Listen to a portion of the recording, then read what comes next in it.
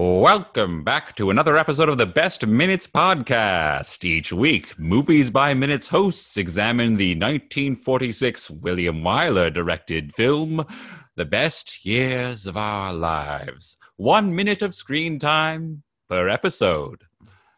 That was pretty good for just off. I was just reading that. I was cold reading that. Good job. Are you impressed? I'm very impressed. Okay, this is our banter. We're doing this. I'm a little rusty. Can you tell? A little nervous. I don't know what I'm talking about yet. But I have some great people to support me and keep my hand on the tiller of the airplane. Do airplanes have tillers? I don't know what a tiller is. I think that's a boat thing. But just for boats? Okay. Is it just the, I don't know what it's called. The rudder? The rudder? You call it rudder? Keep your hand on the rudder of the plane? The helm? I don't know. We don't know. That's the thing. Okay, so with me I have my Point Break Minute co-host and wife. That's new. Woohoo! Yeah, we just got married. It's all because of that podcast, of course. That's where we met. That's how we met, and that's our love story right there. Mm-hmm. You can just listen back to all the episodes, and it's subtext, but that's. You can track the whole relationship right there. It's there. So that's Jessa. Hi. Jessa's here from Point Break Minute. Radical.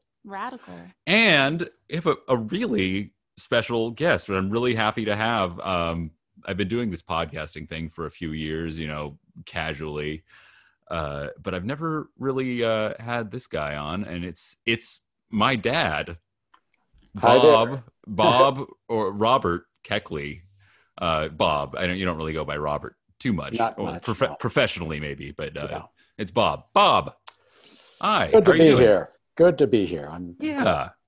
This is fun. I thought it would be great to have you on because I agreed to sign up for this podcast project, talking about the movie "The Best Years of Our Lives," which I'd never seen before until today. Just finished it 5 minutes ago. And I was like, I guess this would be fun to do, but I don't really know what to say about this. I don't have a relationship with it. But I thought I had a feeling that you might, because you've seen more black and white movies than I have, to put it straight. And lo and behold, you said you'd seen it a couple of times. Yeah, it's been a long time ago. And when I did rewatch it last night, and it was a very nostalgic feeling, just like, oh yeah, I remember this. And it evoked a lot of feelings because I think probably when I first saw it, I was very young. Mm-hmm. So, impressionable, you might say. Yeah. Do you remember anything about the first time you might have seen it?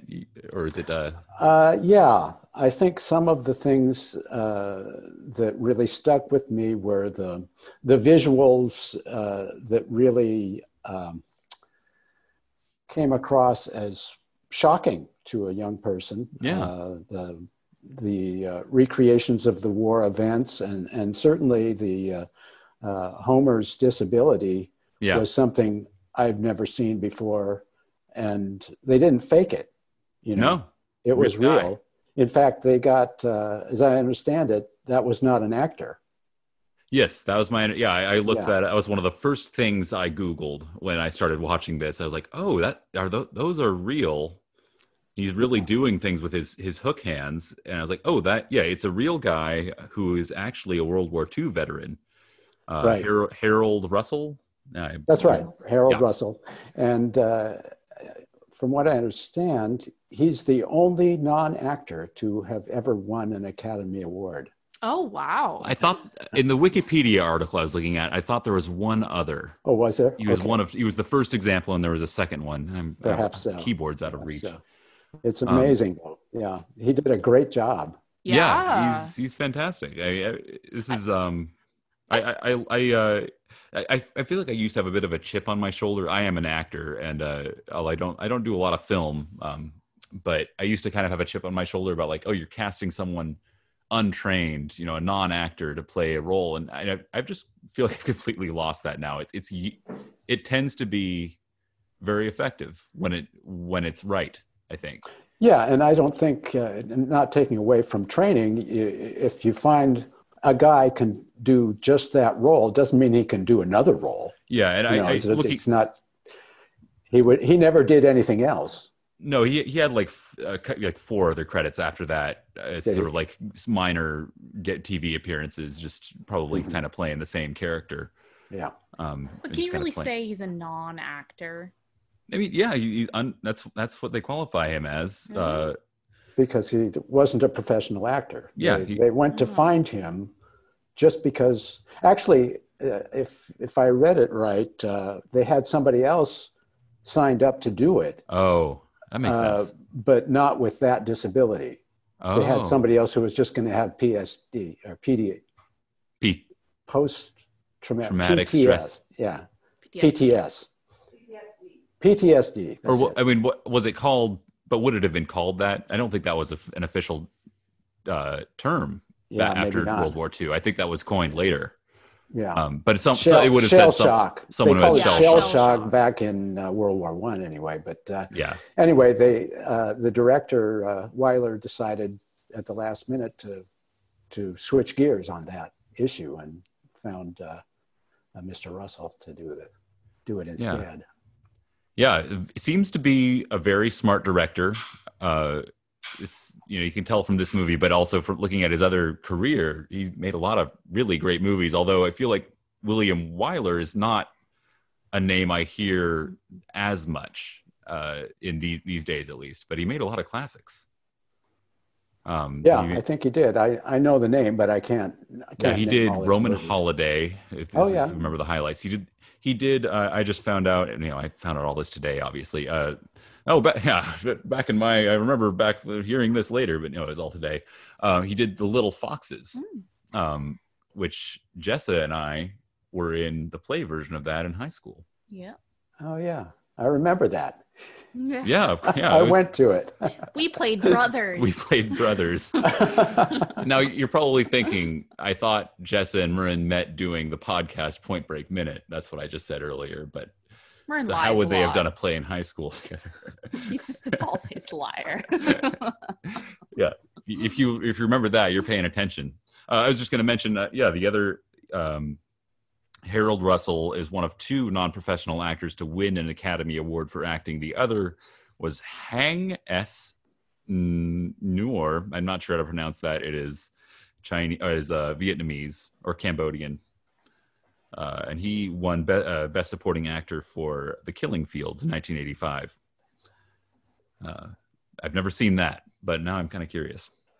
I've heard that name, The Killing Fields. Anyway, I'm sure other hosts doing this podcast have done much more research on all of this. And I don't believe Harold Russell is even in the minute we're talking about. So we just had to get that out of the way. It's a bummer because I thought he was the best part of the movie. Yeah, well, I think he'll be in later minutes. Oh, okay. I believe we'll see him in one of the minutes we have later on. But for this one, we start out with the names of the characters. Fred, yes, Fred is apologizing to Fred, played by Dana Andrews, apologizing to Millie, played by Myrna Loy, for being a drunk last night. The previous night, they just Al, Myrna Loy's husband, Frederick March, decided to get drunk after his first day. This is the first day they just got back, and he decided to go take his wife and daughter on a bar crawl. Yeah, exactly. Which is is kind of traumatizing, but also plays off as pretty amusing. It was a pretty fun scene, and then kind of ends up a little more sad. Yeah, And then he's still in bed. He has not woken up yet, and Dana Andrews is apologizing for being drunk, and Millie says, "No, you're fine." He was not totally fine. Yeah, he was a little handsy with Miss Peggy there. Yeah. He.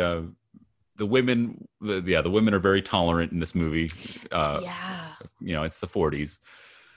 But yeah, he was put to bed by their daughter, Peggy, sort of tucked him in. And kind of undressed him. Yeah, I didn't get anything untoward from that. I think it's just like, as you see people going to bed a lot in this movie. Yeah. And it reminds me that in movies, and I think just in the olden days, like there was bed dress, like you got dressed for bed, and you need to switch out of your day clothes and get into your pajamas, and you have to button up those pajamas. Now, so I don't remember that she actually put pajamas on. Yeah, actually, no, she didn't, did she? I just remember she unbuckled his belt. She did unbuckle his belt. Very uncomfortable. But, I mean, if I'm in his position, I'd be grateful. You know, sleeping with your belt buckled sounds terrible. Some, like, strangers, like your friend's daughter with her hands near your crotch. Like... Yeah. I mean, it's a weird situation, to be sure. Weird situation. But anyway, that's the previous minute. Now, it was an interesting choice. You know, he took off his socks and then took off his belt or unbuckled. She just unbuckled it and then undid his tie. I think. She undid his tie, making him comfortable. She was taking care of him. She was taking care of him and going above and beyond. Well, she did just take a class in home science. Oh, that's right. They teach. Right. And she works in a hospital where she knows more about everything than she knows more than anyone else. Yeah, she knows more than her parents now because she works in a hospital for 2 years. It's probably true. So I guess from that you'd assume like she's seen it all, you know. More than her father, who's been away at war for 4 years. Right. Well, it's different. Like she's had to dress and undress people, I'm sure, you know, to a certain extent. That's true. She's probably not squeamish about it. But I think you see her going sort of above and beyond what would be necessary. She could have just thrown him in bed and just sort of been done with it, but she gets him comfortable and tucks him in. Now it's interesting that when they have Al wake up, we notice that he's got his pajamas on, but how did Millie get those on? He was, I just can't imagine. Yeah, he was incomprehensibly drunk. He was totally kind of flipping him around at like.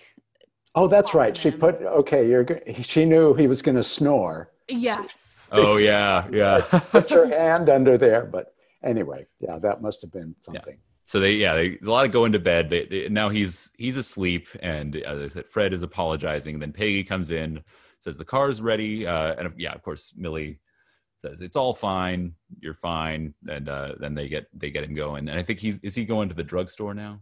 No, she's going to drop him at the they're going to make where supposedly his wife lives. Oh yes, the second attempt. Do we ever find out if that's really where she lived? Yes, it is. Oh, it is. Okay. It is. And I think in a few minutes we'll see him. He actually does get in, and then this time. But Murren thought this was like all like a Gone Girl thing. I was assuming at this point in the movie that he was lying about having a wife. For some reason, because like, I totally have a wife here, and I have a place to stay. Because he doesn't want to stay with his parents or something. I don't know. But then I remember that his parents knew who she was too, so it didn't really make sense. Anyway, they leave, and then we see Al waking up with some, and I feel like we hear from the music in this scene that this might be a little bit comedic. This is a little bit silly, guys. Yeah. It's a little bit of a silly wake up. You know, it reminded me of that's the way alcoholism was treated in those days. To some extent, it's just like, a funny drunk, you know. And we don't really think it's funny anymore when people are over the edge like that. Yeah, it's generally not. Yeah, you don't see comedic drunkenness as much. And if you do, it's kind of a small dose of it, you know, just like one bit here and there. But who's that guy? That guy, I'm totally blanking on the name now. The old actor who was always drunk. His bit was that he was drunk. Was he? How old? The guy used to talk like this. Hey, I'm not doing a very good impression. Anyway, let's move past it. Well, I was gonna say we were watching Nick and Nora, whatever. Yeah, we just started watching The Thin Man, also featuring Myrna Loy, and they're always drunk. They are always drunk, right. And it was like, do these people have a problem? And it's supposed to be funny. It's cute. It's supposed to be funny and very high class. You know. Yeah. It's always a martini. Or something, you know. He demonstrates how to shake different drinks at one point using different dance rhythms. Yeah, right. It was pretty amusing. Yeah. So, in fact, I was thinking about William Powell while I was watching this scene with Frederick March. It was almost he has a mustache. He doing it, looks but they were fairly. doing it the same way. You know. Yeah, it's a lot of similarities. I was Yeah. wondering that it's like that just because we watched them, Yeah. but then you thought of it too. So No, yeah. I thought of it too. Also because Myrna Loy was opposite. Yeah. Both of Yeah, them. she was Nora. And kind of, putting up with it. Yeah. Mm-hmm. In the same way. She's first billed in this movie, which is interesting. Oh. She in the credits she's first billed in every She got a good iteration that agent. I've seen. Yeah, maybe Good she was a big star, but I mean, I think Frederick March was a pretty big star too. Oh yeah. I think so. So we see him wake up. It's kind of I funny. think that's the end of the. That is the end of the minute. Another thing I was going to bring up. Her Myrna Loy's name is Millie. Mm-hmm. Was Millie a common name? There's Thoroughly Modern Millie. I was trying to think of all the Millies I know, and the first one I thought of was definitely the Thoroughly Modern one. There's also Millie from Freaks and Geeks. What's Millie short for? Millicent? Millicent? Or Mildred. Or Mildred. Mildred. Yeah, and those are both definitely old-fashioned names. Yeah, Millie. Well, I do remember a Millie from a TV show. What was it called? The Mary Tyler Moore Show. I think her neighbor's name was Millie, but not very many. Yeah, there you go. That was a note that I had. Millie. It's a Millie minute. Marin. Yeah, that's about it for this minute, I think. Yeah, we can. We'll see it. Oh, I have to do my outro. So professional. So, thank you for listening to the Best Minutes podcast.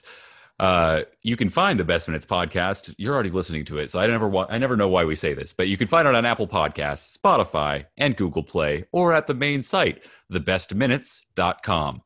And social media is available at Butch's Place, The Best Years of Our Lives Listeners Cafe on Facebook, and on Twitter at The Best Minutes. Those Facebook groups are pretty fun. They are really fun. We have it's a thing for a podcast to have, and I recommend joining them most of the time.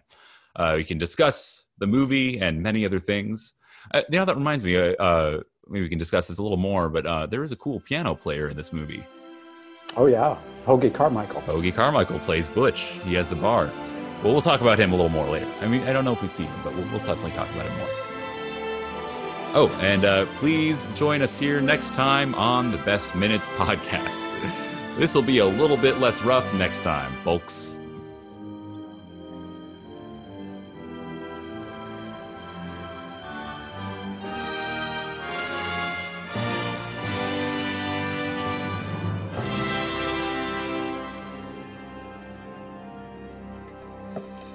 Hey, Joe, you better hurry up out there because she's taking off soon. Right, thanks. Come on, Taylor.